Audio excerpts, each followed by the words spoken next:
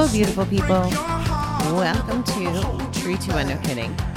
It is August 8th, and it's another one of my very, very, very, very dear friends' birthdays today. Today is Jessica's birthday, so we're going to give her a big, big shout out. Oh, I think she's actually 45 today. Not that she'd want me to tell people that, but it's okay. I'm sure she's not caught up in listening. But much love to Jess. This week it always cracks me up because there's a handful of people that are like just super dear friends. And I could, if best wasn't so exclusive, I could almost call them, all my best friends, or they're my best friends at different roles in my life. Like they're all unique and stuff. And it just cracks me up, the people I attract, that 4 of them have birthdays within the span of 10 days. It starts with Tara and it goes all the way through August 9th. It's just very interesting to me. So I don't know if it has something to do with our personalities. And then 2 of my other ones are on the same exact day in June. So really interesting, the kind of people that I attract into my space. But I'm grateful for each and every one of them. Okay, let's see what the reading has in store for us today. It's a quote from E.E. Cummings.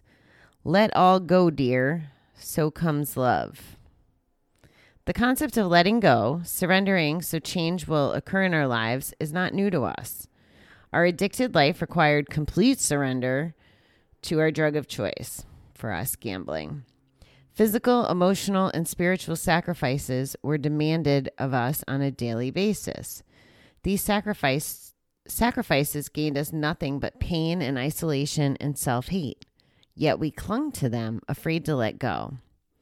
We still have a daily duty now, a duty to our recovery. Our most important task is to understand and accept what we cannot control: our addiction, other people, the past, the weather, and turn them over to a higher power. I got to tell you a silly story about the weather. How satisfying surrender and sobriety is today. What relief we feel when we turn our cares over to God, knowing He will help us find a new way to live. In surrender, we discover and claim serenity, fellowship, integrity, accountability, peace, focus, and the love of a higher power. Today, help me let go of at least one thing I cannot change. And here comes the yawns. Woof, woof. Okay. So the weather, not being able to control the weather, that made me chuckle because when Karen and I go walking, she may tell me that the next day it's going to rain. And I'm like, oh no, I'll cancel the rain for us to walk. And it's become a running joke that I control the weather. The scary thing is that like 90% of the time, what I say happens. So it's kind of a joke. So I try to cancel the rainy days when we don't need them, or turn up the heat or turn down the wind. Yeah, there's a lot of variables. There was something else in here that I really connected with. So the idea of letting go and surrendering, like not trying to be the boss and control of everything, is really a game changer if you utilize it and believe it. Oh my God. It takes a lot of energy and power and endurance to try to be in control of everything and to hang on to all the things that we can't control. Like, why would you want to waste your energy? Do you have enough energy to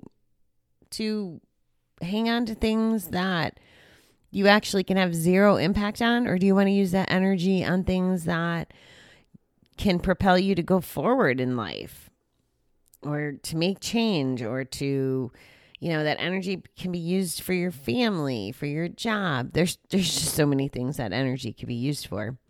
So it's almost that simple. Is if you let go of the things that you can't control, you have more energy and time and motivation to work on the things you can. And this reading, calling it out, our most important task is to understand and accept what we cannot control. the addiction, the other people, the past, the weather, and turn it over to higher power. So I'm reading a Joel Osteen book, and it says here in our reading, what a relief we'll feel when we turn our cares over to God, knowing he will help us find a new way to live. And in this chapter I happen to be reading from Joel Osteen, it has to do with not getting what you want on your terms, but then God showing up and over delivering. Like, there was a story where someone was really sick, and I'm going to mess this up. So as far as names, but the two ladies wrote to Jesus and said, hey, can you come save this guy? And Jesus didn't come, and he didn't show up till 4 days after he died. And the ladies were all upset, like, hey, you could have saved him. Well, instead he resurrected him, which, like, Jesus over delivered and exceeded expectations is essentially kind of the way to look at it. And that's the way Joel Osteen was laying it out in the book. He gave a bunch of examples of this where, there was all this bad and you think that you want this simple good result, but then when something extraordinary happens, he gave credit to God, and it was about, the context of it was about God kind of showing off that he can exceed and stuff. So if we surrender, we have a chance. So let's say that all that's true. And you guys know I have my universe. I haven't bought into quite everything surrounding God and religion yet. And they're mutually exclusive, actually. So, but whatever works for you. But if you think about it that way, what if there's something out there that can make things happen that we can't even imagine? That's a pretty badass thought. It's one I never had when I was gambling, I can tell you that. And our thing for today, our focus for today, I'm sorry, I'm skipping parts. Excuse me. In surrender, we discover and claim, and I love these things because I didn't have all of these things before. Serenity, fellowship, integrity, accountability, even though that could be annoying sometimes, peace, focus, and then the love of the higher power. Today, help me let go of at least one thing I cannot change. So I am going to go to Massachusetts now and spend the day with relatives. So I'm sure I'm going to come across a thing or two that I cannot change that I will have to let go. I love them all. I'm going to be playing golf, which I'm sure will give me another opportunity to help me let go of things I cannot change, like if I go in the dirt or the water or whatever.